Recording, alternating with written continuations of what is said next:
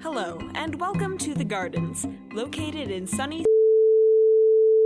The Gardens is one of the largest combined zoological habitat and theme parks in the world. With over 72 thrilling attractions and nearly 11,000 animals in our care, we know that every member of your family will find something incredible each time you visit. But that's just the start of your adventure. To really see what the park has to offer, I'll turn you over to our top 2 guides. Take it away, boys. Welcome to ThoughtSpeak, a podcast dedicated to the weekly discussion of K.A. Applegate's 1996 book series, Animorphs. My name is Coleman. And my name is Mitchell. And we've got a hell of a show for you tonight, folks. Do we really? No, Is that a promise you're willing to make right here? Terrible episode. I don't know. It probably won't stand up against the now famous Andalite Chronicles episode. You know, you joke, but wow, a lot of people listen to the Andalite Chronicles episode so far. I think people were waiting on it specifically. It's doing well. It's like that really popular seasonal kind of cereal that only comes around every so often. You know? Yeah. It's just flying off shelves. I just feel bad for the other episodes that came before it, you know. They did well. People listened to them, but they must be looking pretty disappointedly over at Andalite Chronicles numbers. Yeah, I don't know. People are going to listen to whatever book interested them the most, I think. Or there's the hardcore, the diehard fans that are following us week to week, you know. It's like a journey. We're all on a journey together. Yeah, they're definitely sticking around, which is good because I think we're in that 8-episode arc of just excellent books, or at least really important mythology books, somewhat. Yeah, they're definitely coming up with a little bit more clever ways to throw these children into, danger. Mortal peril. Specifically, the next few books, they really have a hard time staying alive for the most part. I mean, they all make it because, they're the Animorphs and they know what they're doing, but... no, I'm pretty sure they all bite the dust in somewhere around book 31 or 2, and then the rest of the books are all just the Yeerks invasion without anybody there to stop them.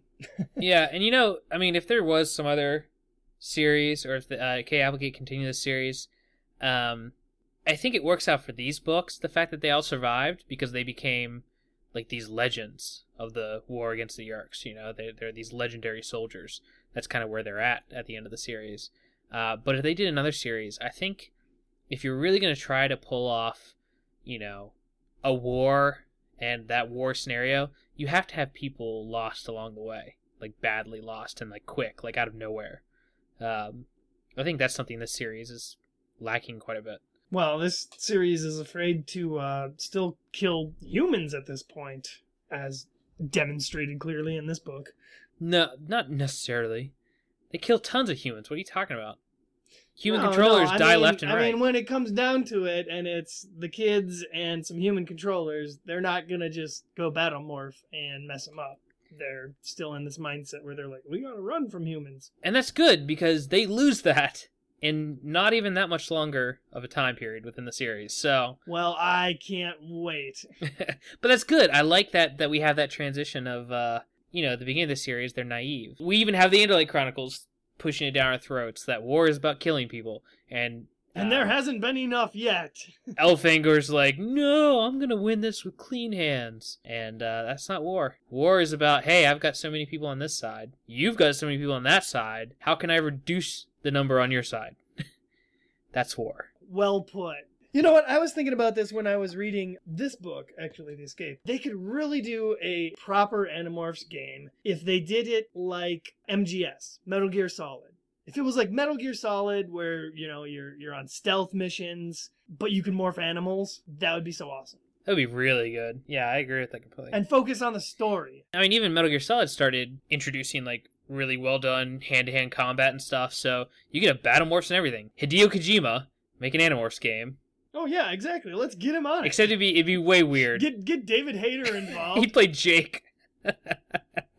Well, this book perfectly demonstrated how the Animorphs franchise, the video games specifically, could have benefited from maybe incorporating this human stealth kind of mission aspect into the gameplay instead of the side-scrolling BS that we ended up getting, or the crazy Pokemon ripoff.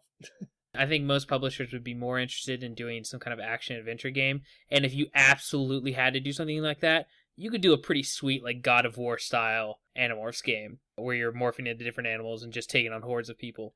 No, I don't see, I don't think it should go the beat-em-up route. I wouldn't want that. I'm saying that's what they would do. Clearly there's some battles that they gotta go through, but it's more about, carrying out these kind of stealthy missions. Realistically, it would be a good game type to turn this into, and that could actually be strategy. done. Real-time strategy would be amazing. You send in hordes of auxiliary Animorphs to their deaths.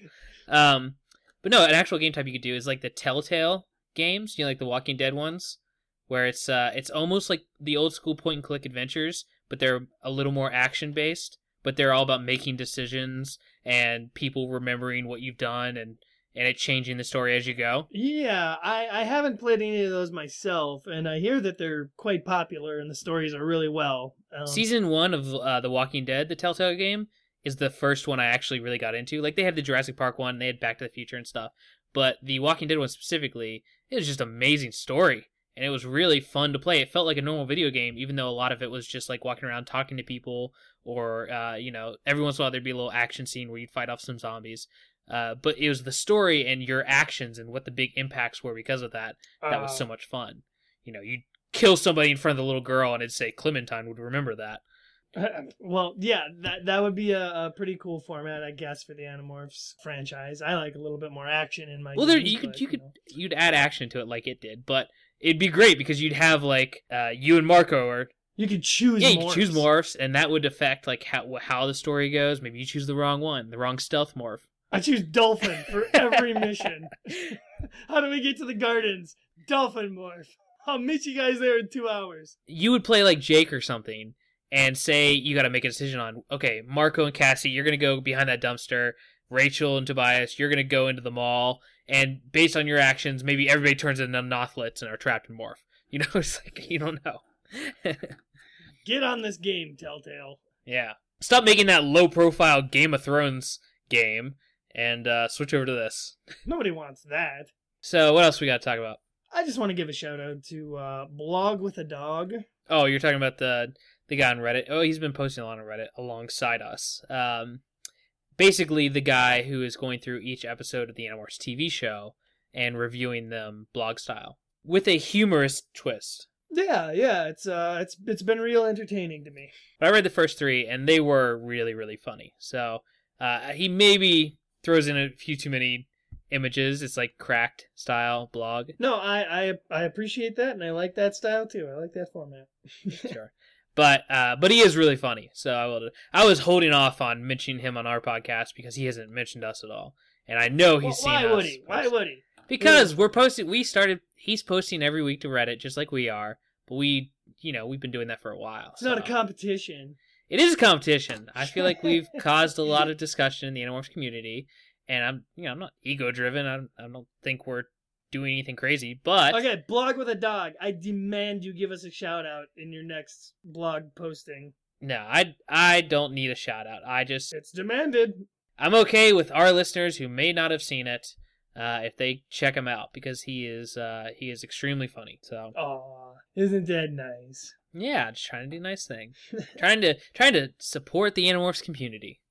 Get it roaring. That is really about all I had to get us warmed up. I think I'm ready, and I think you're ready to dive deep into our discussion tonight. Are you ever actually ready to discuss Animorphs number 15, The Escape? I feel like my entire life's been building up to this. Yeah. We could do it when we're supposed to, like right now. Okay. If you're that comfortable, I think I'm okay with trying it out. I am ready, my good man. All right. Without further ado, let us adjourn. Let's get into it. This section of the park houses one of the most extensive research libraries devoted to animal biology on the West Coast. Your guides will provide a thorough summary of any book that might catch your eye. Careful though, once you get them started, they'll never want to stop. All right, like we said, we are discussing Animorphs number 15, The Escape, written by K.A. Applegate. What? Is it really? Distributed by Scholastic. The Yeerks are out there, man. That's what I say. The Yeerks are out there because we haven't had 14 books to tell us that so far. So now we know officially. They got to give you a little snippet to bring the new readers in and bring them up to speed. This is an interesting cover because this cover freaks me the hell out. Well, it's very Marco's flying out of the sky somehow. It's pretty crazy. The angle of his descent looks like he was like torpedoing out of a plane. You don't remember that part of the book? Anyway, but you can tell that this book is. They were really focusing on like colors first. We want a yellow spine, like a teal Animorphs background for the text, and the sky. A blue sky wouldn't work well. Let's go with a purple sky. Purple sky behind the ocean. Throw it all off. But it does look pretty cool though. It's a pretty good looking book cover compared to some of them. It's not bad, and you know what? I bet you wouldn't get as made fun of with this as you would with the Unknown, last week's Unknown. No, who doesn't like hammerhead sharks? Hammerhead sharks are sweet. Right, and if you check the inside cover, you'll see a pivotal moment from this book when Marco morphed a shark and swam by a school of fish. Yeah, yep. And I know this wasn't intentional because there's no way that they could get something right like this. But the fact that Marco is actually wearing something that could be considered one of his morphing outfits, except less flamboyant, that's nice for once. Yeah, I suppose they're getting it down a Somewhat little closer. Somebody sent out an inner office memo that they needed to step up their artwork. Yeah, but I'm pretty sure he's only in a morphing outfit like that because he's going into the water. Like they were probably going for not swimsuit, but like a wetsuit. So the two phases where he's like halfway morphed just are creepy, really. Yeah, it's hard to pull off that hammerhead stretch face look. Yeah. Well, I'm going to go ahead and read the back of the book that everybody can know what this book is about. I dare you. Almost nothing could be as bad as finding out your mother is Visser 1, the most powerful of all Vissers, the leader of the Yeerk invasion of Earth. But it happened to Marco, and even though he's been handling it pretty well, he knew there'd come a time when he'd have to face her again, knowing that the Yeerk in her brain had taken his mother away. So when Marco, the other Animorphs, and Axe discover that Visser 1 is overseeing a secret underwater project, they know they have to check it out. But Marco's not sure if this is a battle he'll be able to fight.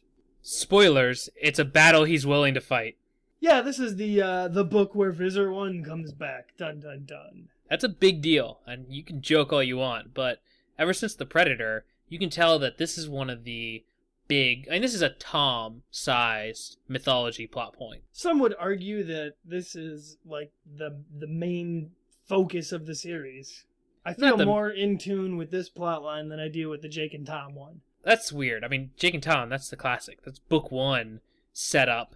That's his biggest problem. The leader of the Animorphs. His brother is... And they mention it constantly. A whole heck of a lot of Tom lately. Yeah, but they mention it in every single book.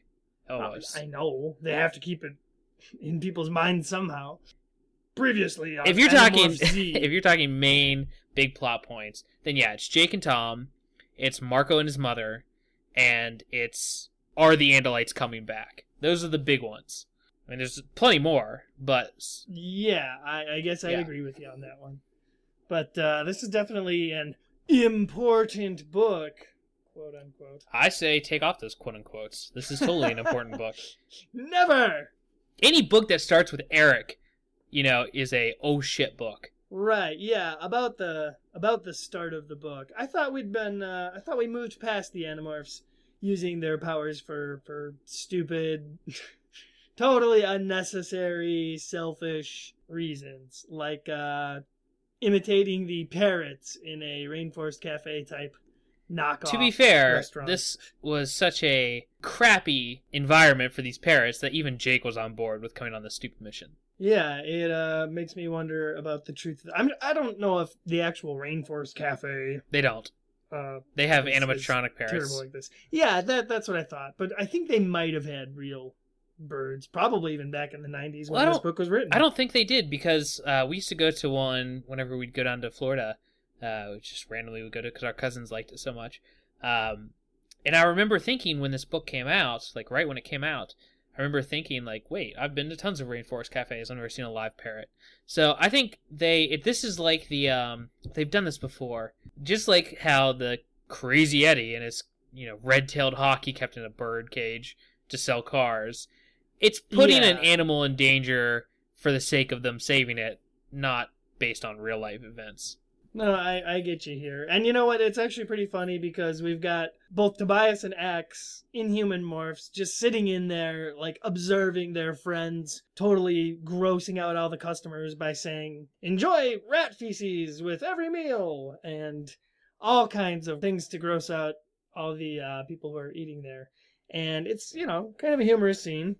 Yeah, I think they could have gone a little further with it, because they said all these things that I think if you were standing in line at a rainforest cafe, people would just find it was kind of funny that the birds were saying this thing. They wouldn't leave line. If they were saying offensive things. Well, they were saying some pretty articulate sentences. Yeah, but still, I don't know if people would react that way. They should have had them saying something like really offensive that could get the restaurant like sued or something. That could get this podcast shut down. Yeah, we're not going to mention it here. We keep a clean slate on ThoughtSpeak. I think it's fair to say that we run a PG-13 rating. Every once in a while, maybe someone will drop an F-bomb, but it's pretty rare. We run like an 80s PG-13. The good PG-13. But as you mentioned, yes, after this whole snafu at the restaurant here where they're imitating parrots, they do run into Eric. Eric the Chi. I've been waiting for him to make a comeback. Yeah, I mean, It's been too long since book 10. Yeah. He's basically their Charlie, reference to Charlie's Angels. He's the guy who gives no, not your dog. Well, I mean that. He's like the Charlie from Charlie's Angels. He gives the angels their mission. Yeah, well, it's kind of cool when they do run into Eric because he's like, "Hey, we gotta talk," and his whole hologram includes everybody to make him look like a couple of chatting security guards in the mall. Yeah, I know he's all nonviolence, but being able to make them invisible and or create whatever image he wants around something, that could come useful. That's a huge superpower that they totally underutilize. Yeah, later they use him in a cave that no one can see anyway, and things like that. Like, he's always not utilized well. Yeah, he's definitely been given some superpowers that are kind of broken. Anyway, he appears and gives them a mission because he's, of course, heard about the latest developments of the Yeerks. And they've got a new scheme apparently taking place on some island called Royan Island. And there is, of note, there's a new species of possible controllers there called Lyrans. Lyrans. Yep, and the thing about these Lyrans, which Axe is about to tell us, they are psychic. They're like these tentacle frog things, and if you get within a certain distance of them, which I thought was interesting, it seems like it's a pretty close distance, except for maybe some of the more powerful or leader ones or whatever. They never specify a distance, so it's kind of hard to tell. Axe always talks about how you wouldn't want to go near one. So I assume it's like a 6-foot radius or something like that. Then they can see the future. Yeah, it's like Bardock, father of Goku. Exactly. Wait, what? I don't remember him being able to do that. That was the whole point of that movie. Really? Next time on ThoughtSpeak, our review of Dragon Ball Z movie special. Oh, the Tree Might? Bardock, father of Goku. Oh my gosh. Why don't we have a Dragon Ball podcast? We could totally pull that off. Coming next fall from the makers of ThoughtSpeak. So before we get our Lyran explanation, by the way, this is when, Eric brings up the very critical point that this mission is being overseen by Visor One, and he's all reluctant to reveal that information to Jake, but of course we get the Jake's in, man, he's cool. Anything you can say in front of me, you can say in front of Jake. Jake's my homie. Yeah. And Marco kind of flips out a little bit here because Eric's, kind of questioning him as to whether or not he can do what needs to be done on this mission. Which is interesting. It's always interesting when you have situations like this, Eric is one of the kids, but he's also a centuries old robot who's lived in 1,000 He's an adult ancient lifetimes. He's an ancient godlike machine. So I always like them having conversations with him, because even when he sounds normal, you can at least imagine that there's a lot more going on and a lot more wisdom coming out than, him asking about Marco so personally and objectively or whatever about whether he'll be able to handle it. It's a little insightful from the machine robot dog beast. If I were the Animorphs, I would be terrified anytime Eric approached. I would just be, in the back of my mind, I'd be thinking, did he go find that effing disc and redo his programming? Is he coming here to tear me apart? Well, no, I'd just be terrified because they hear about plenty of missions through their own channels. Animorphs are getting pretty good about finding out about things that the Yeerks are up to. But if and the authors are getting pretty good at writing in coincidences. Yes, they're pretty good. They've always been amazing at that. But anytime Eric shows up, that means you're getting like deep, dark, secret, big things going down missions. So I'd be terrified just to see him, because he's probably going to tell me that we need to shoot the president to save the Earth.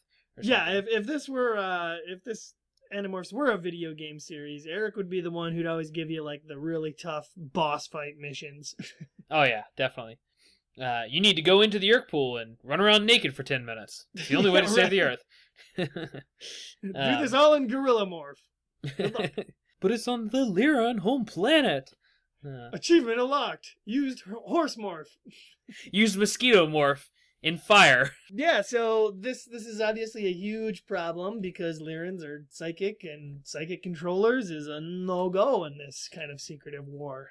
On top of that, they're an amphibious race, and the planet that they come from is completely water-based. So yeah, but what would they do with them? They're not gonna realistically use them to any advantage on Earth. Oh my gosh, Lyrans with morphing power would be unstoppable. Maybe. Morph-capable Lyrans. We want that book! Yep.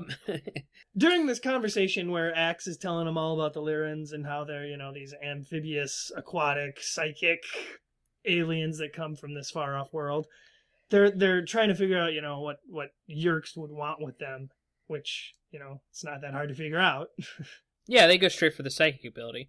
Yeah. Which seems like a pretty big advantage, especially when, you gotta find morph-capable people who might attack you at any point. So, definitely a danger to the Animorphs themselves. Yeah, and this is the point where they're obviously discussing the mission a little bit, and they decide they need to fly out to Royan Island and, check the place out. And particularly the waters around Royan Island is where they need to focus their search. So they decide they need, obviously, to swim, and the only member of the team thus far that doesn't have a water morph, particularly a dolphin morph, is Tobias. He's got a raccoon morph. Can't he just ride on one of their backs? Yeah, that would be amazing. I'd love that. I like that they don't even try to consider getting Axe a dolphin morph. Yeah, he's got a sweet ass shark morph. He doesn't need one. Plus, it's much harder. It's much harder to get an Andalite, into a. They could do it the exact same facility. way they did it in the book 4.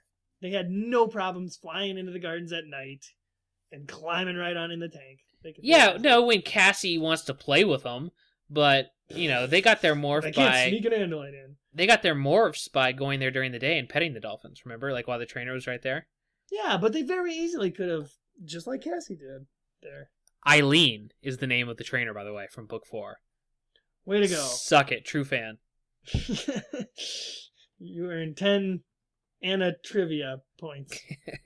Anyway, so Tobias, he's a little hesitant, but he kind of thinks about maybe flying to Royan Island and just morphing there, but it's 30 miles. So yeah, he wants to pull out immediately. He's like, I'll go back to Skycam. Yeah, he's still kind of he's antsy about using his morphine. He wants to use morphine to fight because he doesn't want to look like he's scared, but no, but now he's totally part of the team again, and he's been so used to sitting out while everybody else does the really disgusting morphs.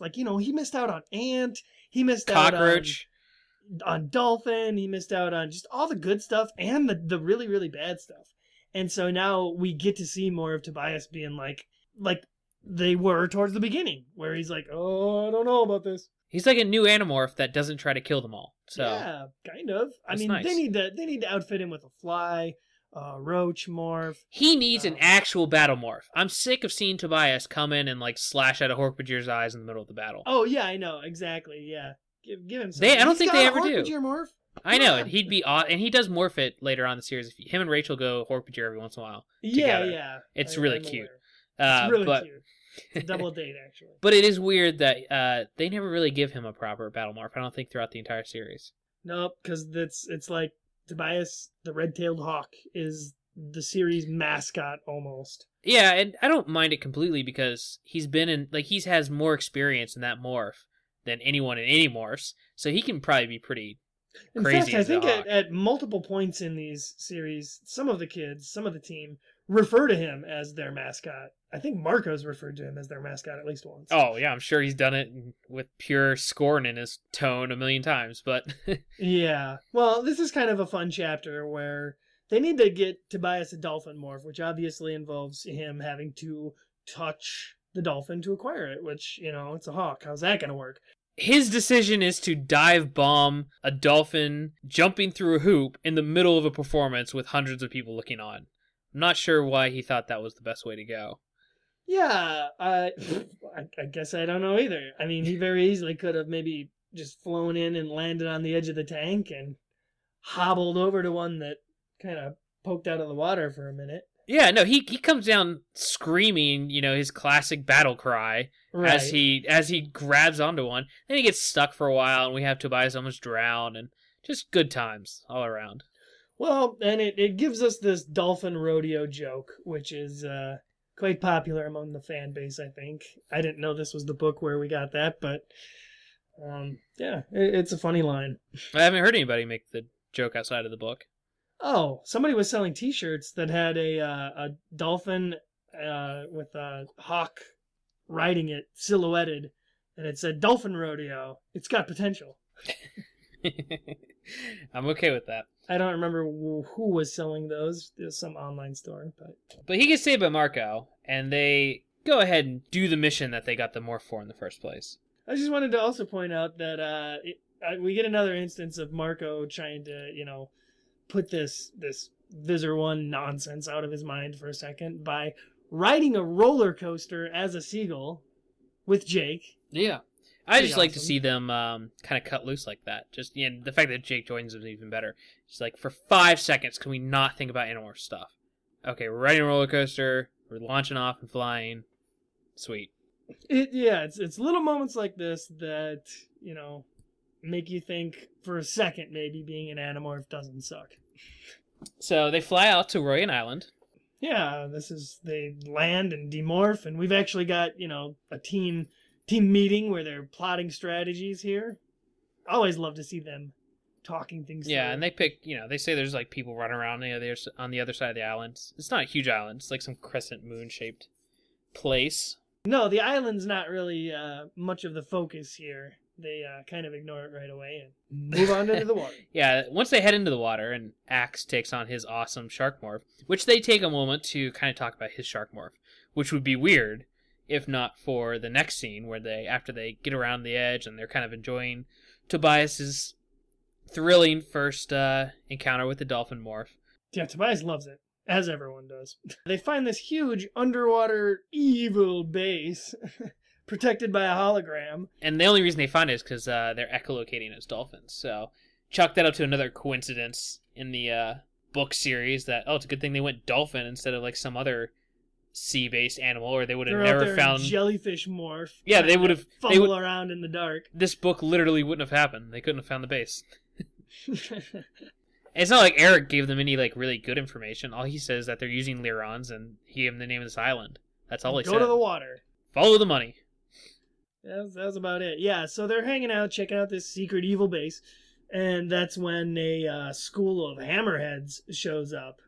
And, everyone's like, oh, what do we do? And Marco's obviously for fleeing. Most of them are for fleeing. The only one that wants to actually stick around and fight is Rachel, because she's nuts. I do like that they bring back Marco's last encounter with sharks and how he came really, really close to dying. and him talking about how much it hurt to be bitten in half by a shark. Oh yeah, he says at one point, when he thinks he's gonna get bit, I was about to die, and worst part was I already knew how it would feel. Yeah, it's pretty dark. That's not bad. Oh yeah.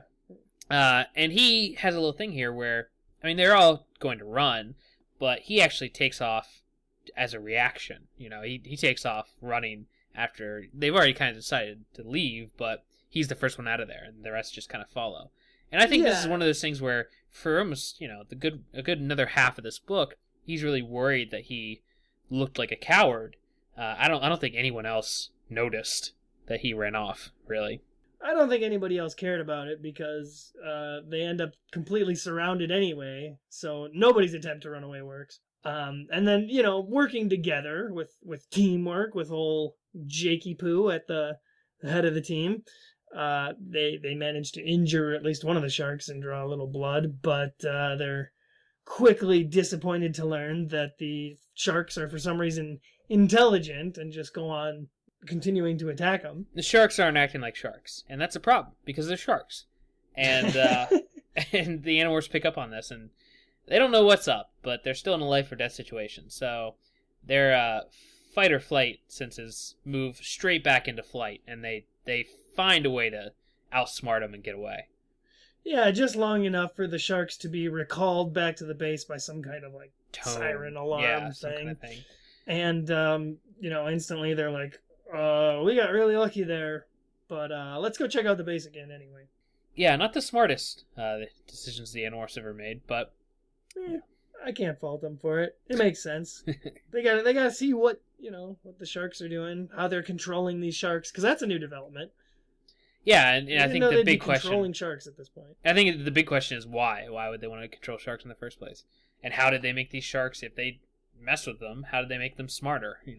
That is exactly what they start to debate once they start debating it. But first, before they can even inspect the base even more, a weird clear submarine shows up with of course, conveniently, Visser 1 and a Lyran both riding inside of it. Just like in plain view. Yeah, well, they say the big see-through submarine, it's shaped like a big stingray and stuff, so pretty crazy. Huge sub, Yeerk-controlled weird sub. Weird choice, making it clear. It's like... This Lyran, who's beside Visser 1, I see it, I think he's the one that's throughout the book. Anytime they're around Visser 1 and there's a Lyran nearby. The mission's over now, and we get another scene here of Marco and his home life. And, this is always kind of the driving force of these Marco's family-centric books, where we see him kind of interacting with his dad, and a lot of inner monologuing about just how crappy his life is, and he's got a lot on his mind, especially concerning his mother right now.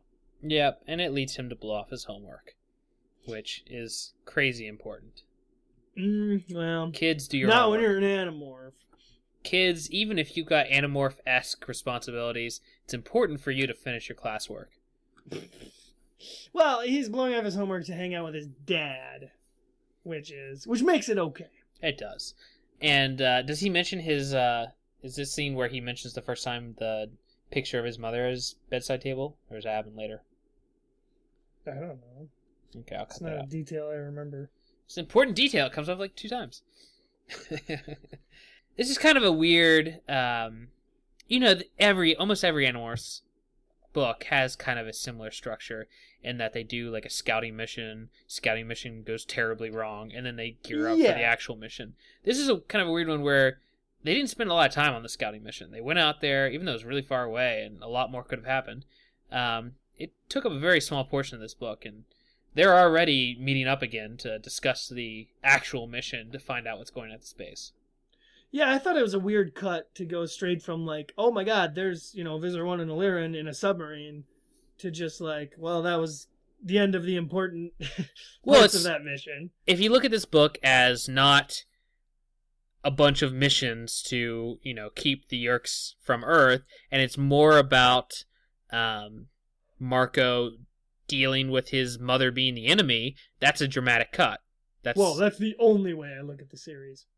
It's the only way I look at this book. I think it's much more interesting to look at it from that angle. I think that's what the author wants us to do. So Clearly, and it works. yeah. Marco's just tugging at my heartstrings. Poor little guy. Basically, once they meet up again, though, they decide that, okay, there's hammerheads.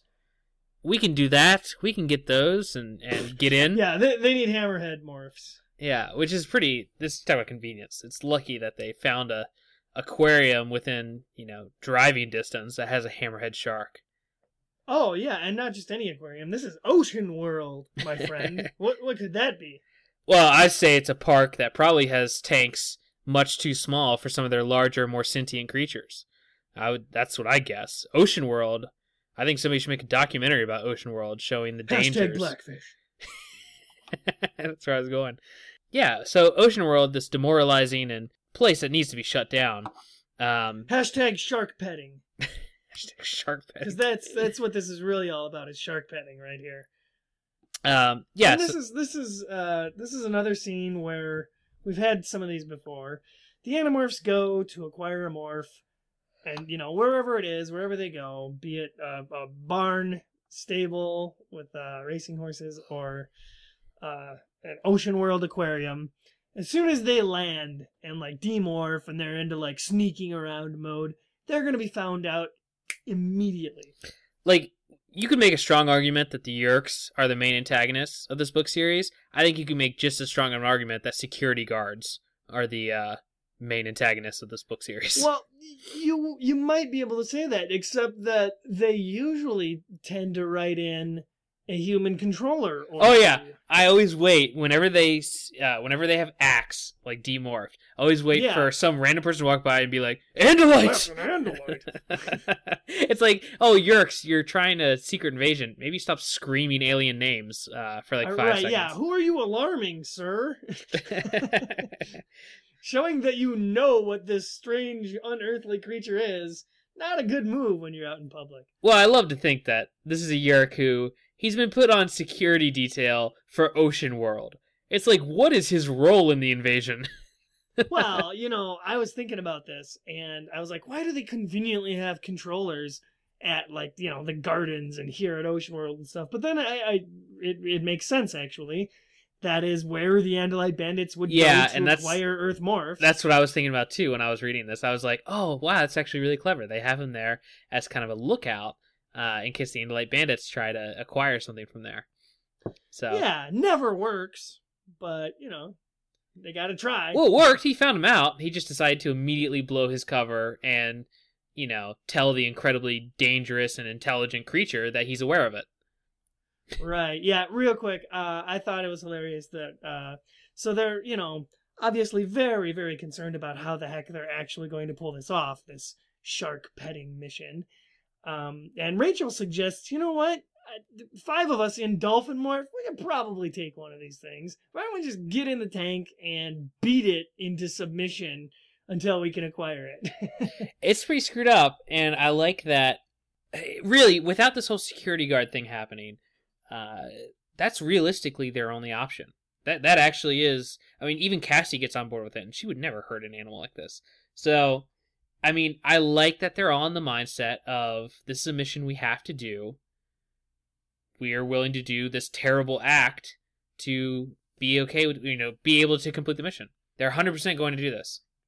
Of course, yeah. So they're walking around, and they've been discovered by these human controllers, and they get chased into the water walkways of Ocean World. And if you've ever been to one of the SeaWorlds on the coast, or some other large aquarium like this, there's a lot of times where you can walk through a tunnel that's just made of glass, and you can see all the animals around you. You're underwater and just walking down one of these moving kind of escalator pathways.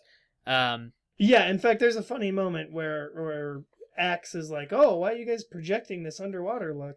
And Cassie's like, we are underwater. And Axe, why would you do this? That he's underwater. Yeah, and his quote is, why do humans do things like this? It is really, really funny. But they're trapped between these 2 guards on one of these walkways. And Marco is literally the one who's like, or is it him or is it Jake? One of them's like, everybody hold your breath. And then they look at Axe and ask him, how thick do you think this glass is? And Axe takes the hint and just cuts a big gap into it, and all the pressure blows out the tank. Yeah, it's a pretty soundproof plan, aside from, everyone almost dying and sharks. drowning. Yeah. So yeah, it's a pretty close call. They almost all drown. I mean, they're stuck in this tube. They have to get back to the hole to get out. Or I don't know if the other ones are sucked out, but Marco lucks into getting stuck into this air conditioning vent, I guess, and so I'm to understand that it's dry in there and there's air and there's like this the tube below him is filling up with water with the hammerhead inside that's like slowly rising. Yeah, it's like a big air duct, which I guess maybe you could say the bottom grill fell out of it. So is it vertical or is it horizontal then? Yeah, it's like it's probably goes straight up to the top. Outside of the vents. I don't know. It depends on how. It could have been one of those walkways where once you get to one end of it, it's like opens into a big room or something. Maybe that's where he got stuck in an air duct. But it just seems like a really weirdly conveniently shaped setting for this to all happen in. Yeah, so he goes up into it or whatever. I think it's a little more weird that the shark could fit into it and still be moving around and doing stuff. Yeah, and I don't get it. I mean, like, does he climb all the way up it? Because he drops from a tall height to kind of drop right on top of the shark, and he stuns it long enough to. Well, I think he went up into this vertical air duct. That's like it's like what you see in like a hip downtown business or something where the giant air ducts are hanging from the ceiling and stuff. So he climbs up into one straight up, and it's mostly filled with water. But once you get into the air pocket part of it, and once he notices there's a hammerhead shark below him, he starts winching his way up it, like pushing his hands and legs against opposite ends and climbing up it that way. But he's too slippery, he can barely hold on, so that's when he decides to just fall into the shark and try to acquire it. Yeah, well, I think this would look amazing, visually in perhaps an animation. It's basically Jaws 3. So, best scene in Jaws 3 is when they're trapped in one of those walkways. Yeah, but as soon as he falls on top of the shark and stuns it a little bit and acquires it, they kind of float up to the top of the tank where everyone else is conveniently standing around like, hey, Marco, how's it going? Marco drowned yet? Yeah. And he's like, oh, here's the shark to acquire. Yeah, so I'll agree that this scene is a little far-fetched and a lot of things that happen in it. So they could have just cracked one tiny little section and maybe had the shark kind of flop into the room with him or something, but I don't know. Clearly they're going for a tense kind of action scene here. And it's, kind of fun, I guess. I think it'd be a really cool scene if they had, cut all the security guard stuff. Maybe have that at the end or something. Because in this scene, they flat out murdered 2 security guard humans. So basically. That's got this. Maybe they survived. Well, Visor 3 would have killed them anyway. No, they didn't survive. They said a point of that. They didn't see the guards afterwards, and they were saying that because then the 2 guards disappeared. Yeah, and then they can't tell the story of the 5 human kids and an Andalite. I think they could have done something though instead of this whole running around action scene. They could have done just a really cool kind of tense scene where they're all up top of the tank looking into it, and the hammerhead keeps swimming by, and so they're trying to plan when they could catch it to morph it, and it'd be that is an interesting enough scenario on its own that just that exchange, that little event, would have been enough to sustain my interest in the chapter. I don't think they need to mix in enemies at every single turn. Yeah, and it could have been really funny because they could have really planned it out and figured out when the hammerhead's going to come by and how long they can get it under morphine relaxation meditation period. And but then they could have forgotten that the tank's full of other sharks. So you could have had a little action scene there or whatever where they're trying to morph the shark. It could have been a tense, fun scene.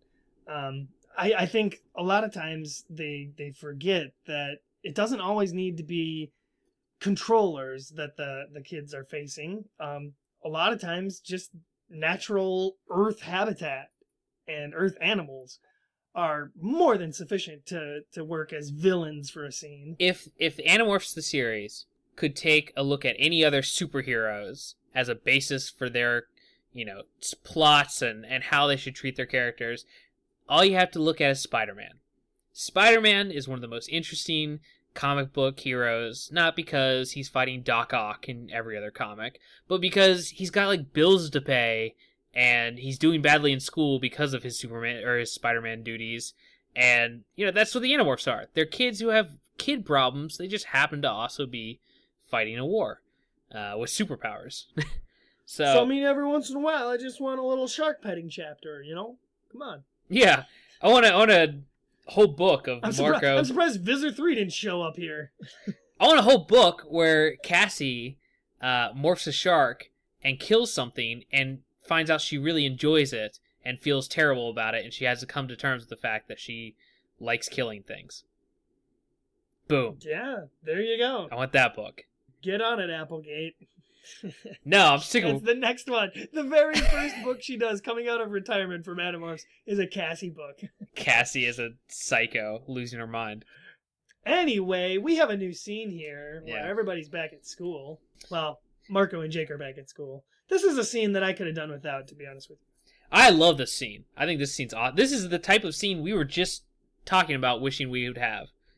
Yeah, it is, but it's I don't know, it's kind of ridiculous. It is, but no, I think the book actually sells it. So basically, Marco is antsy at school the next day. He's kind of on edge, and the reason for it is that he's like really jazzed to go on this mission. Not that he's excited in like a good way. He's tense about going to see his mother again, and especially about morphing a shark. Basically, okay, there's a thing with rape victims that they feel powerless, and a big thing a lot of psychologists will say with rape victims is a big part of how they move on is finding a way to get their confidence back and taking charge of their lives and feeling like they have control. So that's 100% what this scene is. Marco, who almost died in this really traumatic shark attack, he's like extremely excited and on edge all day because he wants to try out this morph. He wants to be the thing that made him feel so powerless. And yeah, it's pretty messed up. Yeah, so he goes to he can't even wait till school lets out. He goes to the school pool, which we're seeing for the first time for some reason. Incredibly stupid. And tries to morph Hammerhead Shark in the school pool, which is not saltwater or anything. Smart move, yeah. Yeah, so obviously it goes wrong, and I love the idea of this, that he's about halfway through morph. I don't think he's like legs have combined or anything yet. No, he's not too terrible yet. He does have like shark teeth and shark eyes. He like grew his dorsal fin or something, but yeah, and a fin, and I think his hands might have been turning a little gray. Yeah, but basically these two bullies show up, jump into the pool. They must have seen him like walking out of the locker room or something and followed him, because yeah, maybe you'd think he'd search around a little bit to make sure he's alone. He's not thinking well right now. I think that the book makes that clear. He's not okay. Yeah, so when these kids start picking on him, that's one thing. Marco... Oh, they go overboard. Yeah, well, Marco's not Tobias, though. He was ready to brush it off. But then, of course, because this book is this book, they make a crack about his mom and how he doesn't have a mom to go crying home to anymore. And... after physically assaulting him. Yeah, and Marco is pretty close to murdering these kids. Well, yeah, and he's still, a quarter morphed. Quarter morph. That sounds cool. But yeah, he's halfway through morph. He's already like, I don't know if I hope he's channeling some of the shark instincts, because otherwise he's like ready to rip out their throats. Because he mentions like the shark's eyes. He saw through the shark's eyes. And, yeah. He wanted to. He couldn't stop looking at the kid's his neck. He wanted to bite his neck. Yeah. So obviously, thankfully, somewhere off in the rest of the school, Jake's some kid is getting bullied by other bullies. Radar is Jake's going off. Marco detector rings. No, it's his bully detector. Jake just runs around the school helping nerdy kids fight off bullies. So obviously that went off, and he's like, "Oh, it's Marco," and he's in the room pretty quick. Yeah, he steps in and kind of talks him down. Yeah, he talks him off the edge. And it's a fairly tense scene. I like the scene a lot. I was a big fan of it. Especially, it's cool. It's definitely cool. It's just a little bit silly. No, and I love how serious it is. I love the Jake Marco dialogue where it's like the bullies. I love any scene where the Animorphs who deal with real crap on a regular basis, like actual adult things. I love any scene where they're talking in front of someone, like another kid, or someone who has no idea what they're talking about, or how serious the situation is. Like, this happens regularly. Jake's telling him, like, just let it go, man. These aren't the guys you want to hurt. Save it for the enemies. Stuff like that, where they're, talking like big shots. I'd say this is regular people. This is the type of scene that it's the reason I like Jake and Marco's relationship. Yeah, well, we have, like I said, this is a good scene between Jake and Marco, where Jake even considers asking if, he should make Marco sit the mission out because of the way he's acting. And Marco tells him, in no uncertain terms, that he'll either be going on this mission or he'll just die. Do you think even Jake has that power at this point in the series? I mean, I feel like later on they'd listen to him and trust him. But right now, do you think if he told somebody to sit out a mission, they actually would? No, definitely not. Marco has just proven that he's Yeah, not. but that's Marco. I mean, Marco and Jake are too close for Marco to really... And honestly, Marco is too smart and too in control of himself to really treat Jake like a leader. It's his best friend, and Marco knows what he's doing. He's not like a loose cannon like Rachel, who I feel like Jake could actually he tells talk. Rachel to sit out a mission, and she just invents an excuse to whisk away the problem. Yeah. So that she can still end up doing the mission. Rachel would kill a man if it meant she got to go on a mission and also prove Jake wrong in the same action. Basically. But now is where we kind of get into the meat and potatoes here of this book. This is the big mission. They go back to the island. We are back at Royan Island, and now one last powwow. Yeah, now they know what to do. They know where they're going. They've got a somewhat decent plan. You could almost argue that this is the real scout mission, because that's their entire mission. They're not here to blow up the facility. They're not here to do anything else. They're just here to see what the crap is going on and see what this place is. Still, a lot of missing information.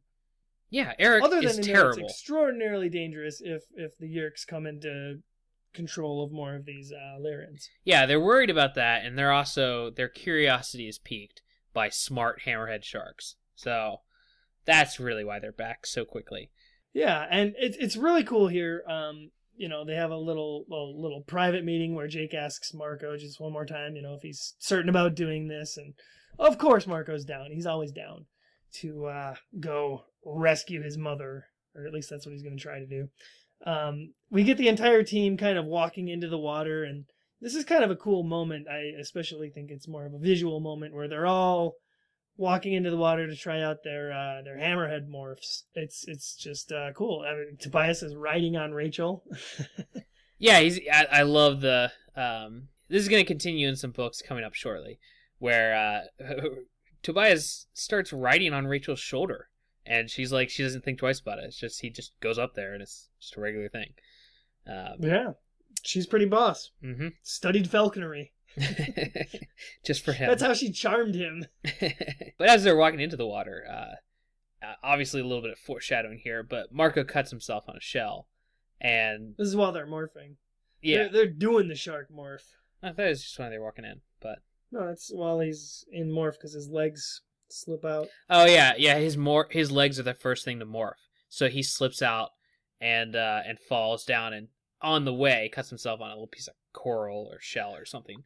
And you know what? One thing I wanted to point out. I'm sorry I didn't point this out earlier either. This is when they're all talking about doing the morph again, and I just wanted to point out that it's a parallel here between Marco wanting to do this hammerhead shark morph and have that like power and be a predator that we saw back in book 10, I want to say, the android, where he was really desperate about getting into that spider morph and like being a predator and losing himself there. Like that's what he's all about, really.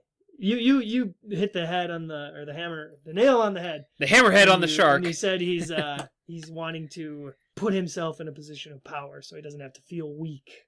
He does that a lot. Yeah, which goes back to, a lot of that goes back to not only the first time he was attacked by sharks, but the fact that earlier in the book he was the first to run away from a battle, and that's what he brings up again and is struggling with.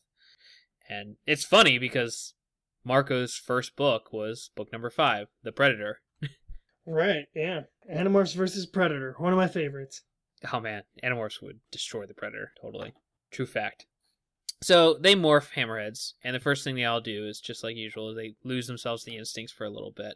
And it's funny because they have a little moment of kind of going into a frenzy, and it's caused by Marco cutting himself on a seashell while he was morphing.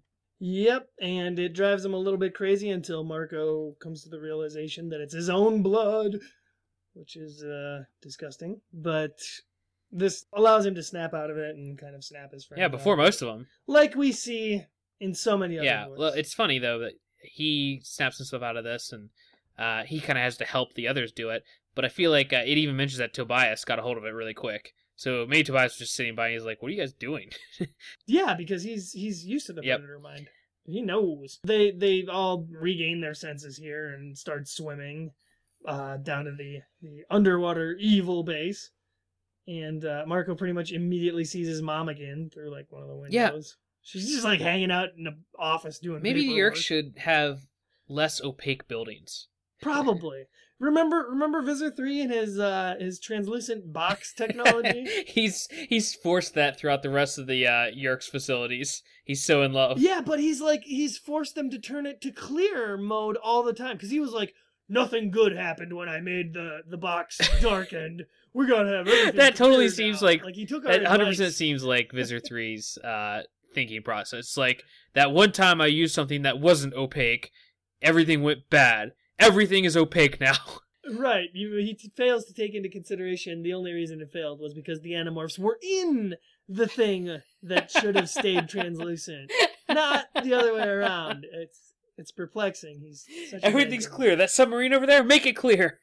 We got a secret underwater evil Clear. base. Clear. He's just really worried about people playing on Reddit while they're at work, so he wants to see what they're doing through the walls. Yeah, he can be like 5 offices over and just see that somebody's on Facebook or someone's Instagram. Jerry, get in my office right now. You're on Twitter again. It's like a big Hork-Bajir wearing a suit and tie walks in. Jerry, I see you've logged 14 hours on personal Twitter page this week. Ungrash, Visor. I didn't mean to. I would read that book. I want that book.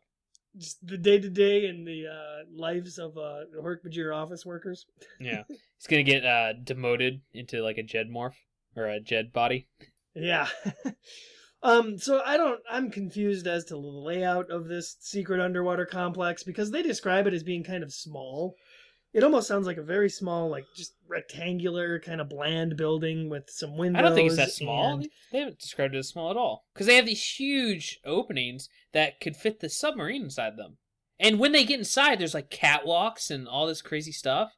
Yeah, that's what I'm saying. The initial impression I got was that it was a small building, but they're able to swim up inside of it, and it's obviously a large complex because they're going to whatever convenient room they happen You were to probably find. fooled by the hologram. That hologram technology will get you every time. I swear there was just air bubbles there a second ago. Coral. So yeah, the shark morphs work. They get past the smart sharks. And once they swim into the facility, they're almost immediately grabbed by this automated shark line of production. Robotic arms. It's freaky because they're like sitting around, discussing what their next move is. They want to get some good eyes to start looking around the base, and they want to go fly. But yeah, the sharks start hauling in, and all of a sudden they're grabbed by this weird machine. And this would freak me out. Yeah, if you're in shark morph, which if a shark stops moving, it dies. So obviously it doesn't like to stop for anything. But secondly, you're this water-based creature, and you're grabbed by this giant robotic arm that stops you from moving. And lifted out of the water. And not only that, but once they get out of the water and they're going through this production line, all these other sharks are getting injections. So some kind of drug or something that's expanding their minds and making them able to. They assume that that's starting down a line to get them so they can have Yerks and be used as host bodies to fight as shock troopers in the Lyron homeworld invasion.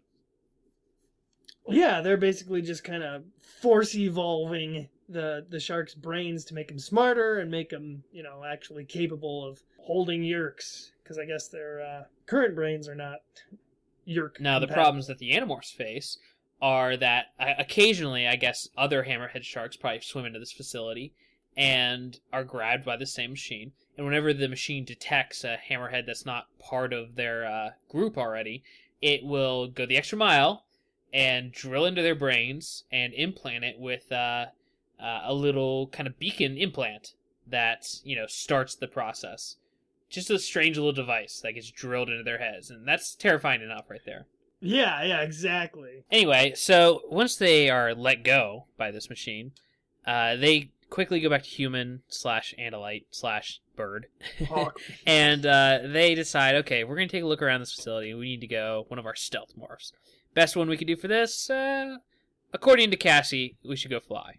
That's the best one. Yeah, they're gonna carry out their original plan here before they got grabbed by the Shark-O-Matic, which was to go fly. Which they give it their all. Like many of Cassie's plans, they all almost die immediately. Well, this is kind of weird, but apparently the implant that was put in their heads doesn't morph or go to Z-space or anything like that. It stays embedded within their heads and would split open a fly's head should they try to morph anything. Yep. So basically, if we're chalking this up, shoes and Yerk implants, no dice. Yeah, it's one of the first instances we see of something in or on their bodies not morphing. What are you talking them. about? Clothes and shoes. They can't morph those at all. Well, it's just kind of weird how this brain implant can stay where it is in their heads and not affect them after they've already morphed back to human. No, it depends on where this thing was. If it's just sitting on the back of their skull and it's a device meant to go inside the brain of a creature, I'm sure it's, somewhat biological, or it's Yerk technology. I'm sure it's advanced enough that it's secreting antibodies and things to make it. It's a convenience written into No, the it's not. plot We put solely in for that no. reason. This is not. I'll fight you on this because This is only to limit their small no. morphs. Look, okay. It's a Listen, limiter that listen. they put on a level of Shut a your video whore mouth. Listen to me for 2 seconds. So, you've got this plan by the Yerks to implant these devices, which are made to go, they're supposed to be drilled into aquatic creatures, straight into the brain, and placed there. Alright? That means that not only is this device, made to go into one of the most sensitive areas of a creature that exists, it's also made to heal up the wound as quickly as possible so that these sea creatures can go back in the ocean without seawater rushing into their brains after surgery. So, I would say that this device is pretty advanced, and it's made specifically to be in a biological area without hurting that area, specifically the brain. So, I think they're fine. And the fact that... Well, obviously it's advanced. It's got plot-defining I hate traits. you so much. I quit the podcast. This is that level of Animorphs MGS that I was talking about, where you get in there and it's like, oh no, here's a handicap for this level. You can't use your bug morphs. Yeah. Oh no. Well, it's true. We don't want yet another book. Without my I bug thank morph. I How thank will I you, ever Catherine complete this Applegate, for doing this because we don't need another book where they're sneaking around in cockroach or fly morph. We're gonna get plenty more of that. It's nice to have things mixed up, and it's an interesting plot development. They can't. It both helps explain more about the plan to use these hammerhead sharks as shock troopers, and also gives them a restriction and makes the book more interesting. I'm so sorry she's such a good author and keeps our interest. Yeah, it's pretty sweet. I'll give you that. Well, anyway, they decide that the next course of action here should be, all right, screw it, we can't really do stealth, so we're going to have to split up into some groups here. One of us is going to be a distraction team, and the other is going to be a whatever, Marco, just go find your mom. Well, they come up with the idea, Axe helps them out, that, okay, we just had implants put in our head. Because Yerks always cover their tracks, if somehow this base is destroyed, these devices will liquefy, and we'll be saved. Convenient. That's something the Yerks do. They can't. They've already shown in the past, literally the last book, that they'll do anything to keep the humans from finding alien technology.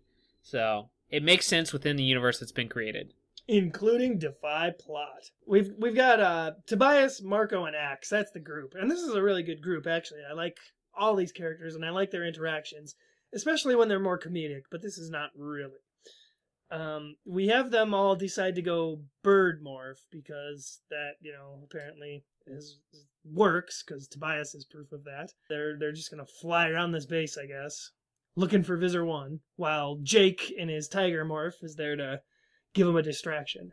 Yeah, and as they're, running around and Jake and them are going off to, just start a fight, basically, they do run into Visser 1. Marco specifically splits up and walks into this room, this random office, and Axe and Tobias are right behind him, and he shuts the door immediately because Visser 1's just standing in the middle of the room. Oh, I want to read my thing now. This is from when they are giving the traditional summary of the mission and how terrible it is. And it comes from Jake this time, where Jake says, Rachel may be right. We can't have this. Period. We cannot have Yeerk control devices in our heads. We're underwater with implants in our brains and psychic Lyran aliens running around. This is seriously not cool. I like how when Jake tries to do the Marco sum up, it's just explaining it straightforward, and he's just so frustrated by it. He's not like making a joke about it or trying to convince anyone or anything. He's just so exasperated. He's just straight up. Yeah, I can imagine his. He's like, no, we're the Animorphs. We can't have Yeerk implants. This is bad. Yeah. They're going to know all of our secrets. This is not rad, guys. This is not rad at all. This does not rock. So anyway, back to Marco finding his mom and seeing her face to face for the second time in the series. And Marco, for some reason, just steps away from his friends as soon as they're all in human morph. And he's like, oh, BRB, guys. And he just steps into the office that's conveniently occupied by Visser 1. Yeah, well, they're right behind him. He shuts the door on their face once he sees Visser 1 is in there.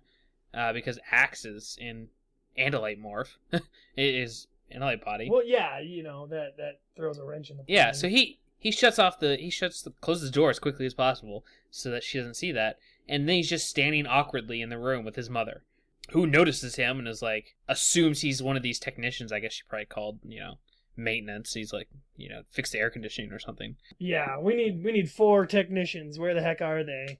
And Marco's, kind of dumbstruck. He can't really talk, but he manages to give her a little excuse that's kind of believable. Blaming Visser 3, of course. He's an easy target. And he's kind of... he's probably sweating bullets at this point, and he's flinching just the fact that he's standing in the same room as his mom. And Visser 1's not stupid; she picks up on this immediately. She chalks it up, luckily, as she recognizes his host body, because I'm sure her host body is flipping out inside of her. Oh, she is, yeah. She even points out that she and so she recognizes it, and she chalks his awkwardness up to his host body reacting the same way. Interesting scene where she's telling Marco that his mother is just crying and screaming inside of her, and it's just a nonchalant conversation to Visser 1. Well, yeah, she's like, you need to control your host body better. I'm sure you're aware that you are your host is the biological son of my host. It's like a VH1 behind the music thing. It's just like the little thing that pops up, a little note at the bottom of the screen. It's like, oh, you're the son of my host body. Yeah, it doesn't go so smoothly, I guess. It does not. She just leaves him right there. She's just basically like, hey, control your host body. Yeah, well, I'm out of here. I gotta go deal with these. Yeah, in the background, you're hearing Jake and them, whatever fight they're starting. And again, Visser 1 is just sitting there calmly with Marco while you can hear things blowing up in the background and sirens going off. And... She's in the middle of doing Yeerk payroll.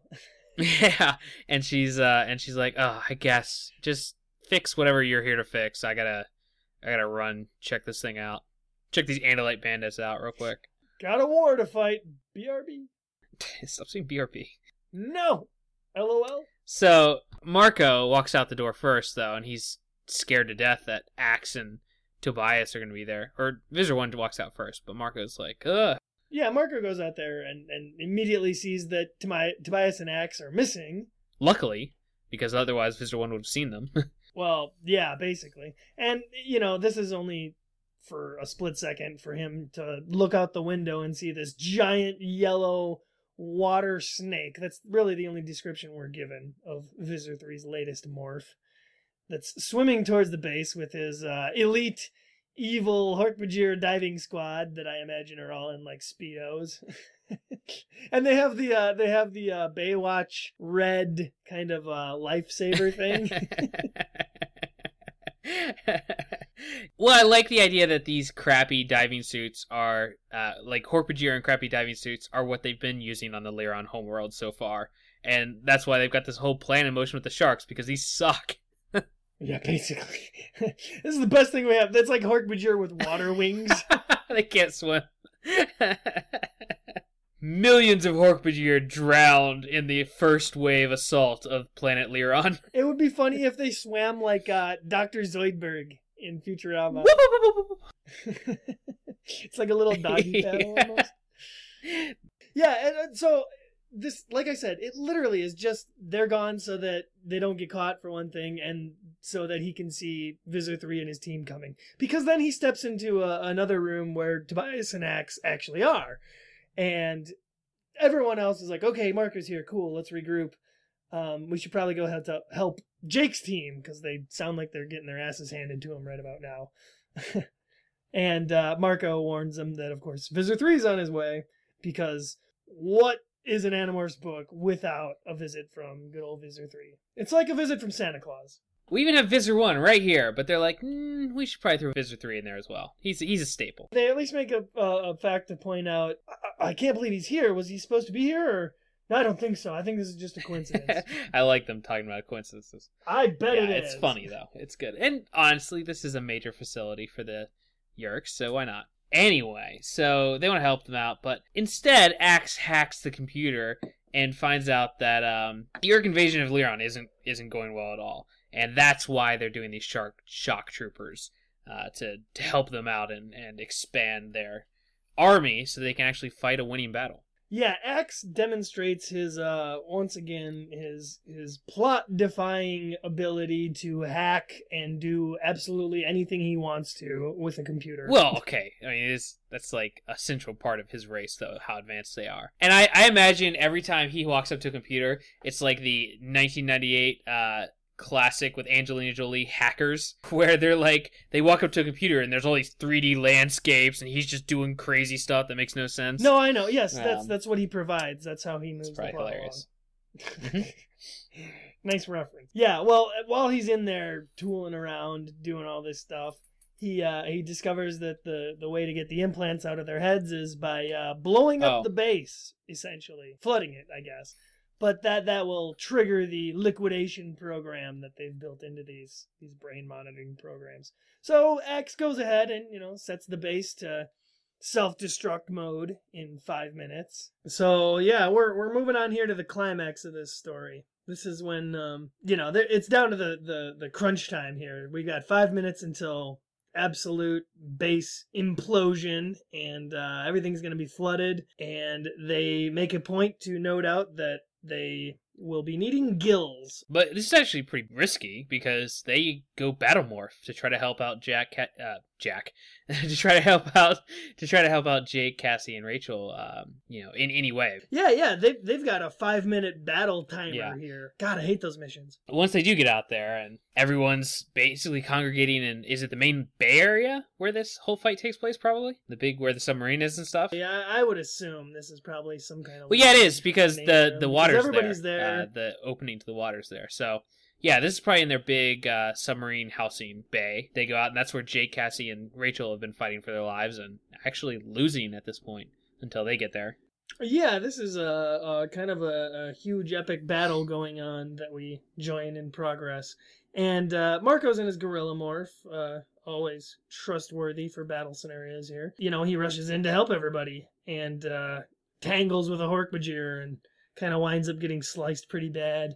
And it's all made worse by the fact that Visser 1 is standing around screaming for, the Hork-Bajir to kill him, murder him. It's just, I can imagine it would be a terrifying scenario while you're fighting this battle for your life, having your just mother of the year deceased over mother here in the screaming corner. at you for your death. She just wants him to be stronger. Yeah, Marco, he manages to fight it off, luckily, but he comes face to face with with his mother, Visor 1, again. And for the second time, manages to not talk to her. So, good for you, Marco. Yeah, I'm proud of him. He managed to resist talking to her once again. Even though that happens, he manages to stay strong. Sub-Visor The 475, Lyran I'm declaring. The one that I assume is on this base, the only Lyran controller there is, appears and basically just tries to warn the Visor that it's not an Andalite. And we get this situation where there's another misunderstanding, and it's all cut off in time before it can be fully explained. I love that the Animorphs' biggest fear on this mission is the fact that there are controllers with psychic abilities. And the first time that comes up, where a Lyran has figured them out, is trying to tell Visor 1 of all people, the actual smart enemy that they have to deal with, that, hey, so these aren't Andalites, these are humans.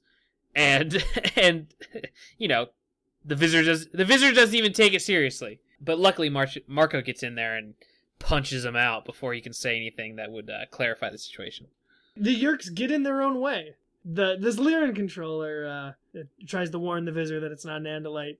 Before they can all get it pieced together, this one, Visor 3, shows up in his giant... This is an awesome scene. Okay, I love this visual. You've got Visor, I assume, like, Visor 3, like, snakes up really fast. Like, he, like, coils up, and he's, like, standing like a cobra or something, like, 20 feet in the air. Oh, this would be an epic 20 feet in the air, he's this huge, yellow, crazy ocean snake, and Visor 1 is this little, probably, like, 5'7" older woman, you know, in her late 40s or early 50s or something. And she is berating and tearing down Visor 3 like he's a child.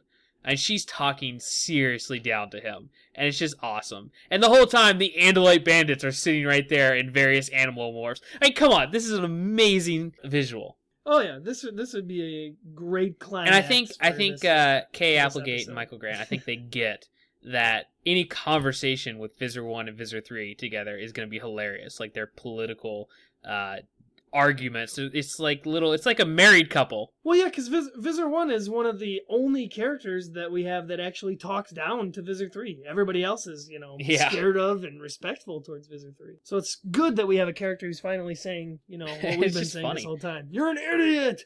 Yeah, they sit there and they bicker like a married couple until the self-destruct announcement comes on, which kind of rattles them. I love what Visor 3 says right after they hear it. Is Visor 1 goes running off to a computer to try to stop it, and Visor 3's like, oh, you better hurry, I hear these Andalites are clever bastards, or something like that. They're clever devils when they get a hold of these computers. Like, he doesn't care if the place floods, he can just swim away. He doesn't care, he read book 8. They do whatever they want with computers. So Visor 3's attacking the group and manages to catch Axe. Well, Axe trips. Axe dodges and trips, and that's why Visor's able to get him in his mouth. It wasn't even through skill. Luckily, Rachel takes a hold of Visor 3's midsection with her grizzly morph and talks to him, which I thought this was awesome. That the first human to break their code of silence is Rachel. She's bold enough to understand the situation and say, don't make a move or I'm going to rip you in half. Yeah. Well, and then immediately after that, Marco says something pretty snarky before... Yeah, Marco's like... I'm going to read the scene verbatim. So this is Marco's perspective, obviously. I stepped in close, took careful aim at the snakehead, drew back my arm, powered the massive bunch of muscles in my neck and shoulders, put 400 pounds of weight into it, and punched the Visor in the nose. Negotiate this, I said, as my fist met the squishy, soft snake snout. Negotiate this? because the Visor 3 is basically, he tells Rachel that we're in a standoff. Now we gotta negotiate. And Marco just walks up and negotiate this, punches him out. And he goes flying, too. He lets Axe go, and he flies into the water, trailing, like, blood all the way. It's pretty awesome. Yeah, well, they successfully managed to defeat the Visor once again, and immediately everyone's attention is now drawn to Visor 1. Yeah, and Rachel and Axe, they kind of berate Marco for a second for leaving the Visor 1 alive when he had a chance to kill her. So they run off first. Rachel and Axe leave, and then Jake and Marco and It doesn't really talk about Cassie or Tobias much here, but in fact, I don't think Cassie's mentioned the entire underwater facility. No, Yeah, no. but anyway, they're not important. But she doesn't chime in or anything. It's like they forgot to write her in. Anyway, so Jake and Marco kind of have, while they're running towards back to Visitor One's office, Jake tells Marco to go ahead and to do what's right. When Marco says, "What should I do?" It's my mom, whatever. Jake doesn't tell him one way or the other. You should kill her. You should keep her alive. He just says, "Do what's right." And Marco gets a lot out of that from the look of things. What he feels is right is obviously not kill his mother. Yeah, but he also makes a hard decision. Yeah, he follows them into the office again, where Rachel and Axe kind of have her cornered and outpowered. Yeah, they're about to kill her. Right, but before they can finish her off, Marco kind of jumps in and intervenes and reveals his big secret. And it must seem very strange to Visitor One, who's standing around watching these Stare at each other. bandits Yeah. privately thought speak to each other for like minutes. And so they let her go, but she's already done her damage to the computer. She overrid the self-destruct sequence. Yeah, and they're very again like Rachel. As soon as Marco reveals that it's his mother, Rachel's like and she throws her and lets her go and lets her live. But Axe is like, well, are we sure about this? He's got to question it, obviously. Yeah. So Axe runs over to the computer to try to restart the sequence and have the facility blow up so they can get these implants out of their heads and obviously stop or at least help out with the Lyron invasion. Doesn't really seem like they're a problem in my mind, but whatever. Maybe you should focus on saving Earth before you save another planet. Maybe there's some Lyron Animorphs who can help out with that one. Sure. But before Axe can do anything to get the self-destruct sequence going again, Visitor 1 whips out a Dracon beam, or goes for the Dracon beam she had. Marco just reacts. He doesn't wait for her to shoot anybody or do anything. He grabs a nearby chair, still in Gorilla Morph, and just throws it as hard as he can towards her. But, either intentionally or unintentionally, he misses. Ooh. He doesn't even know. We don't know.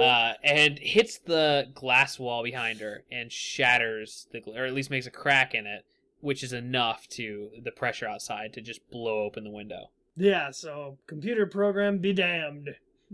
This flooding is happening, and it happens when the plot demands it happens, damn it. This water comes in, hits all of them. It's like a fire hose 3 inches away from their face. And yeah, they're all just swept up in it and swept into the main Barry area again, outside the offices. And it's pretty intense. Even in Gorilla Morph, Marco's almost thinks he's gonna die in this scene. Well, yeah, every time they're swept away into shark and controller-infested water, it's not generally a good time. It is not. That's not a good time to be an Animorph, really. Mm. Everybody's getting swept up in the water, and, Marco's kind of struggling in his Gorilla Morph, and I think they all manage to demorph eventually, but Marco does see the one Lyran go swimming after his mother. Yeah, well, she's floating. She's floating face down, like a ways away. And Marco wants to go and save her, but Rachel grabs him and convinces him to go. But the last thing he sees before he gets out of the facility is that same Subvisor 754 Lyron swimming over to her body. So, could mean she's still alive. Maybe. Yeah. She is. Spoilers. We'll see about that. Yeah, so everybody demorphs and goes shark again. And there's a little bit more of a struggle with some ragtag sharks that are still hanging out around the area. And Marco goes a little bit crazy here at the end, as the team tends to do under extreme moments of stress. It's actually good that Marco, it's kind of him getting a release. And it's him fulfilling his fantasy of going kind of power crazy with this shark morph. Yeah, and he goes freaking crazy with it and almost ends up attacking his friends, and Jake has to talk him down once more. That's Jake's... His AA sponsor? Yeah. Jake's like his sponsor. Yeah, his Rageaholics Anonymous sponsor. They fight off some sharks, and, he takes it a little too far, and Jake eventually manages to calm him down, and they figure out that the control vices are destroyed, along with the evil underwater base. So we don't have to worry about those things anymore. The implants in their heads all liquidate, and we get kind of a Marco sort of recap where he's reflecting on just what it's like to lose his mother again. This is like the third time he's he's struggling lost with his the mother. idea that whether she's actually dead or not. Again, like, can he let this go? Can he move on? And he's just trying to decide whether he thinks she's actually dead. And during this, Rachel knows the secret now, and I think it's heavily implied that, Cassie and Tobias are not going to be far off in learning this. Well, yeah, that's what he suspects, is that immediately they're all going to know now. Although I don't know. I think it's when probably, Tobias if I would Cassie bet figures anything, it it's out. not going to be in a book. It's just between this book and the next book, they'll figure it out. Yeah. So They'll before all that, know, though, yeah. Rachel mentions that or she tries to talk to Marco at first, and he's not having any of that. But she mentions she hears the sub, and she actually does it in such a way that he doesn't think it's like her just placating him. She actually, thinks she hears something. Yeah, he thinks maybe she's pitying me here, but she manages to spin it into a nice little flirting session almost. That's what I call it. Yeah, she goes. Whenever And they I do, like they're that teasing how it's each written other. because she goes into her exact normal way of teasing him. She's just as harsh, and that's what he needed. That's what he wanted. He just didn't want to be pitied. Yeah. So good on you, Rachel. You did a good deed. And it really ties into a little bit earlier in the book when Marco's trying not to freak his teammates out on the mission by acting how he normally acts. And, he just points out, I'm giving them what they want. So I'm making fun of Tobias and quipping with Rachel. That could be a side series. Quipping with Rachel. Quipping with Rachel. Coming this fall to TNN. Anyway, so that's the last thing we get is, and Jake is very aware of how Marco feels about his mom and not wanting to be pitied and everything, but he can't help himself. He says, I'm only going to ask this once, but are you doing all right, buddy? You okay? And Marco, he's struggling with whether his mom's actually alive or not. He's normally a fairly cynical person. So it's kind of nice here at the very end, Marco. He says, yeah, Jake, but I'll be a lot better once she's free. So he decides to believe that she's still alive and that he can save her. I thought that was a nice little ending. Like, we didn't need another bookend scene like we normally get. We end right here, right after the mission. I like that. Yeah. It was a good ending. Mm-hmm. I have no qualms about the ending. So, okay. Well, that's the book. That's it. Well, yeah, let's escape the discussion and dive into our reviews. Very clever. Wondering which roller coaster has the highest top speed, or what exhibit is our guide's favorite in the park? Just ask them. They love to share their opinions and critical analysis to help you better plan your day. I'm going to do my review first for once. How about that? Because I feel like yours is the one okay. we're waiting for. It's the mysterious one. I have no idea what you're going to Why? give it at this point. I really don't. Oh, all right. All right, so The Escape. So I have somewhat mixed feelings on this book. I read it. I love the plot. I love the general mythology building we do in this book. A lot more of Marco and his mom, which is just excellent all the way through. Love that whole plot line throughout the series. And this is a pivotal book in that. I mean, this is where he more confronts her and deals with her. I mean, the last time he was so mixed up with his feelings on just finding out his mom was alive, there wasn't a lot happening there as far as his personal interaction with her. This one, you have a scene where they're talking about their host body's relationship. And I mean, it's just, definitely a lot more building on that. And I think there's a lot of great scenes here with Marco. I think the pool scene is really great, him and Jake, and him dealing with just everything in this book. I think it's also a good book for the sense that it veers off from the normal Marco plight, where he's worried about his dad, or he's worried about dying, or being an animorph, or anything like that. We get into more of the meat and potatoes and why he is an animorph. It's to save his mom.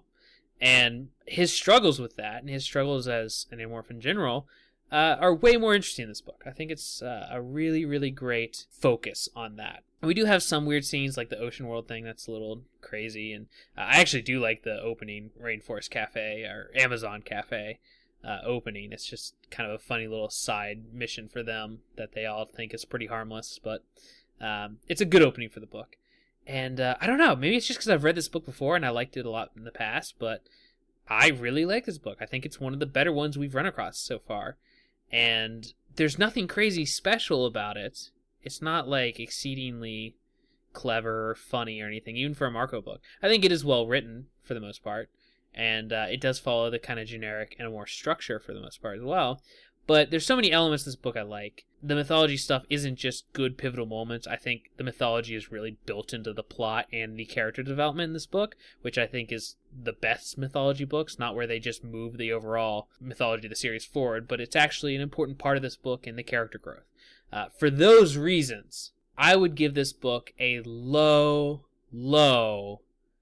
4 out of 5 Amazon Cafe appetizers. 4 out of 5. Ooh. Okay. A low 4 out of 5. Wow. You know what's funny is you thought we were all divided on our opinions of this book, because when I had first finished reading it, I gave you a call, and I think the tone of that conversation was I was a little bit disappointed. I came off as sounding a little disappointed to you, Mm-hmm. right? Yeah. Well, that was because I had went into this book with certain expectations, because I have read it back in my days of youth, but I hadn't read it since. So I remembered a couple of things about it. I remembered, the head implants when they're hammerhead sharks, and obviously the fact that they encounter Visser 1 again. I was expecting a little bit more development with Marco and his mom in this one. Honestly, I thought this was one where he finally made contact with her as mother and son. Oh, wow. And I think that's why I was a little bit let down by the ending, where it just kind of reset the whole clock on their relationship, where it's like, well, now he had her and he lost her again. This is the third time. Marco needs to keep better track of his mom, apparently. Because I just found out, I looked this up right before we started, the next Visser 1 book, I believe, is not until book 30. What? That's the reunion. Wow. Yes, book 30 is the next Visser 1 book. We're on book 15. That's book 30. That's 15 more books, bro, until we get any more Visser 1 goodness. Hey, we really needed to, play out those Helmicron plot lines before we could get back to this. Apparently. So knowing that, I'm a little bit disappointed that we didn't get a little bit more development in that area. But no, what I was going to say is that I can't believe at first how much you thought I was disappointed by this book, because I genuinely agree with absolutely everything you said. I think this is a good book. It's a good book. I deem it even somewhat important to the canon of the series, since we get a lot more character development, particularly between Marco and even Tobias gets a lot of character development. And I feel like he's becoming a much more well-rounded character now that he's more involved in the action. He's showing a lot more personality. Rachel is finally becoming the psychopath that we will know her as throughout the rest of the series. She is all about battles and fighting in this book. That's all of her. That's her solution for everything, is violence. She's definitely transforming into the iconic Rachel. And it's a fun book. I mean, I had a good time reading it. The Dolphin Rodeo thing is hilarious. It's an instant classic. It's everything an Animorphs book probably should be. And it's slightly better than filler. So for that reason, I'm actually sitting exactly where you're sitting, my bro, and I'm going to give it 4 doggy paddling Hork-Bajir. Out of 5.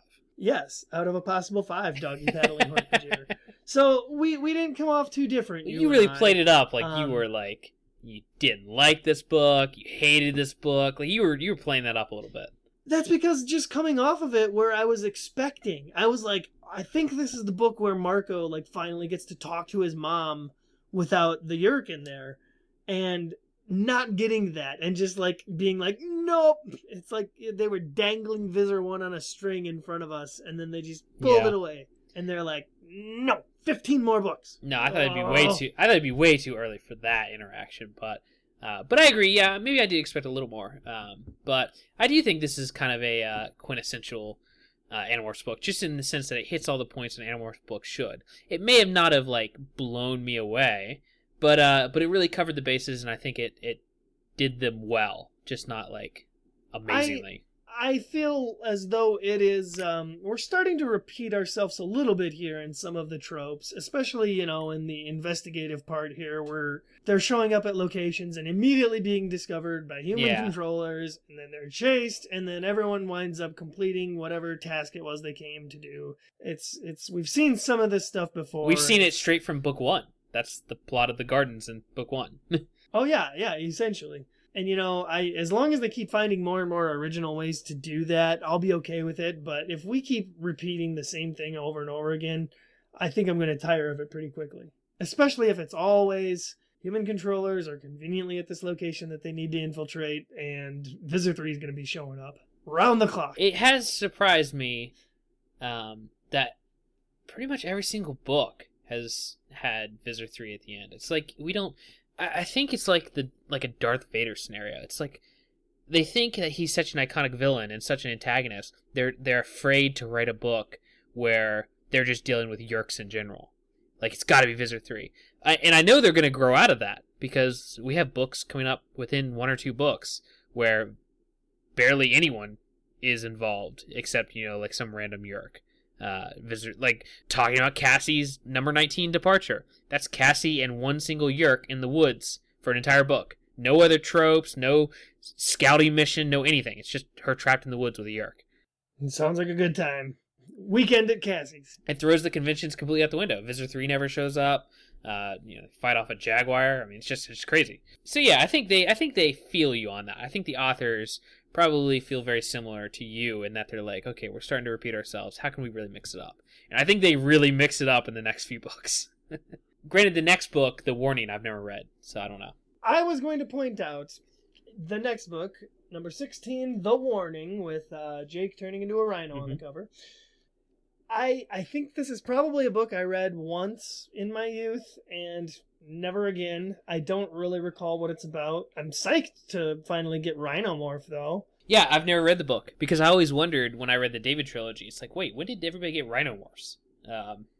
So I'm excited to read that book for this, just to get that Rhinomorph. It's one that I constantly wonder why they don't use it more. I thought it would be super overpowered. So Well, it's because they're like practically blind. Every time they describe them, they're super blind. Makes a lot of sense. Anyway, that's our review of book number 15, The Escape. Gosh, I cannot believe we've done over 15 episodes so far. Yeah, that's crazy. And we've got a good 40 more to do. Yeah, cannot wait. Yep. Especially for the books that I haven't read yet. Like, now we're getting into this, like, less familiar territory to me. And it's becoming a lot more fun. After book 23, I'm going to start pointing out the books that I have read, not the books that I haven't. Yeah, it'll be like, oh, yeah, I have read this one before. Yeah. Hey. All the plot essential ones, basically. Filler ones, we skipped them. Yeah, I literally went from, like, book 24, 25 to 41, and then the next one I read after that was, like, 51. I've missed quite a few. Wow. Yeah. It'll be a good time. We promise you. Good times ahead on ThoughtSpeak. Oh, that's not true. I also read the Super Rachel Crayak Return and Return of David book. And a couple others. Really? Yeah. Huh. Anyway. So let's go to trivia. You want to go to trivia? Trivia. Let's do it. There are some fun facts about the gardens that normal visitors don't usually get to hear. Don't worry, though.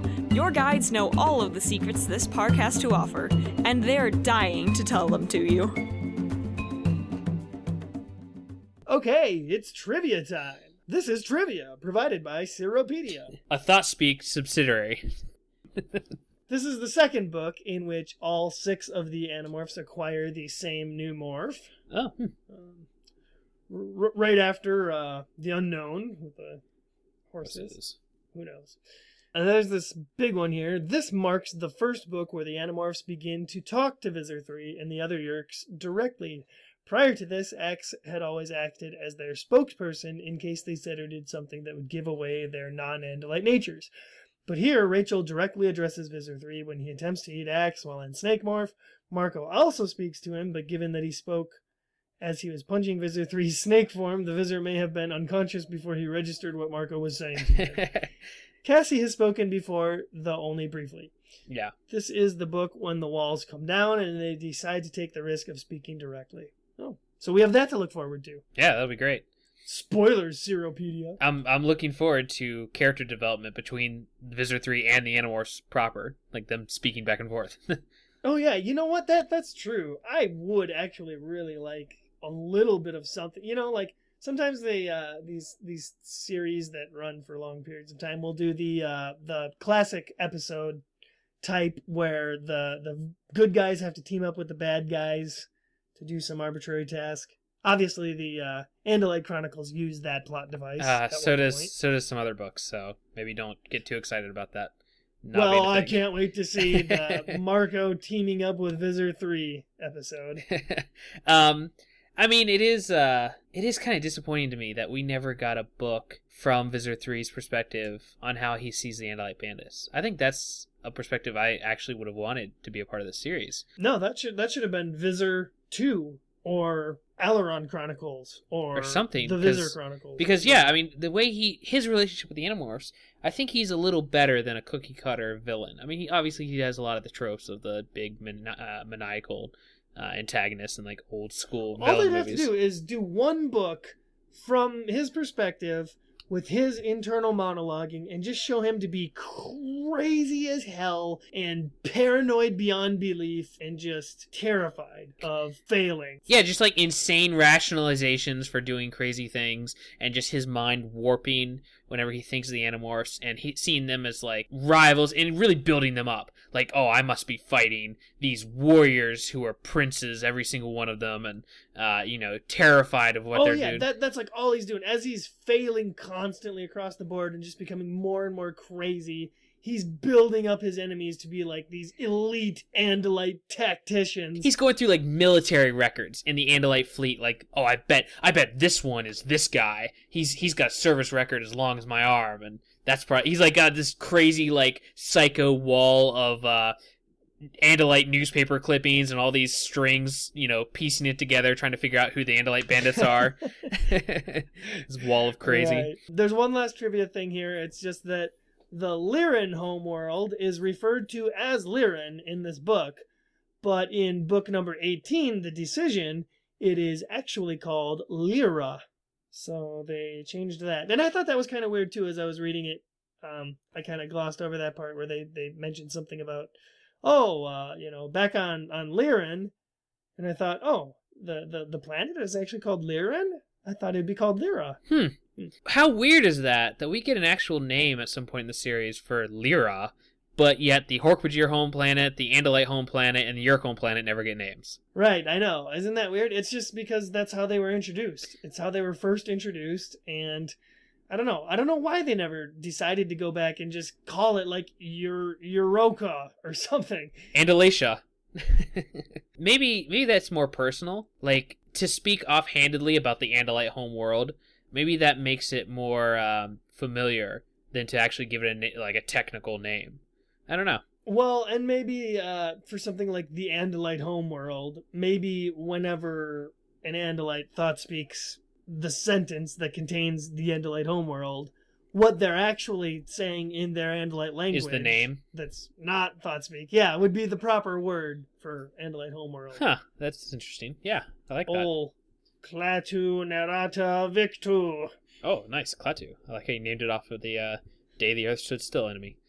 I'm sorry. I was making a Evil Dead reference, an Army of Darkness reference. Oh, nice. You made a double reference. Good job. Well, that's all pretty interesting trivia. Not bad. Good find this week.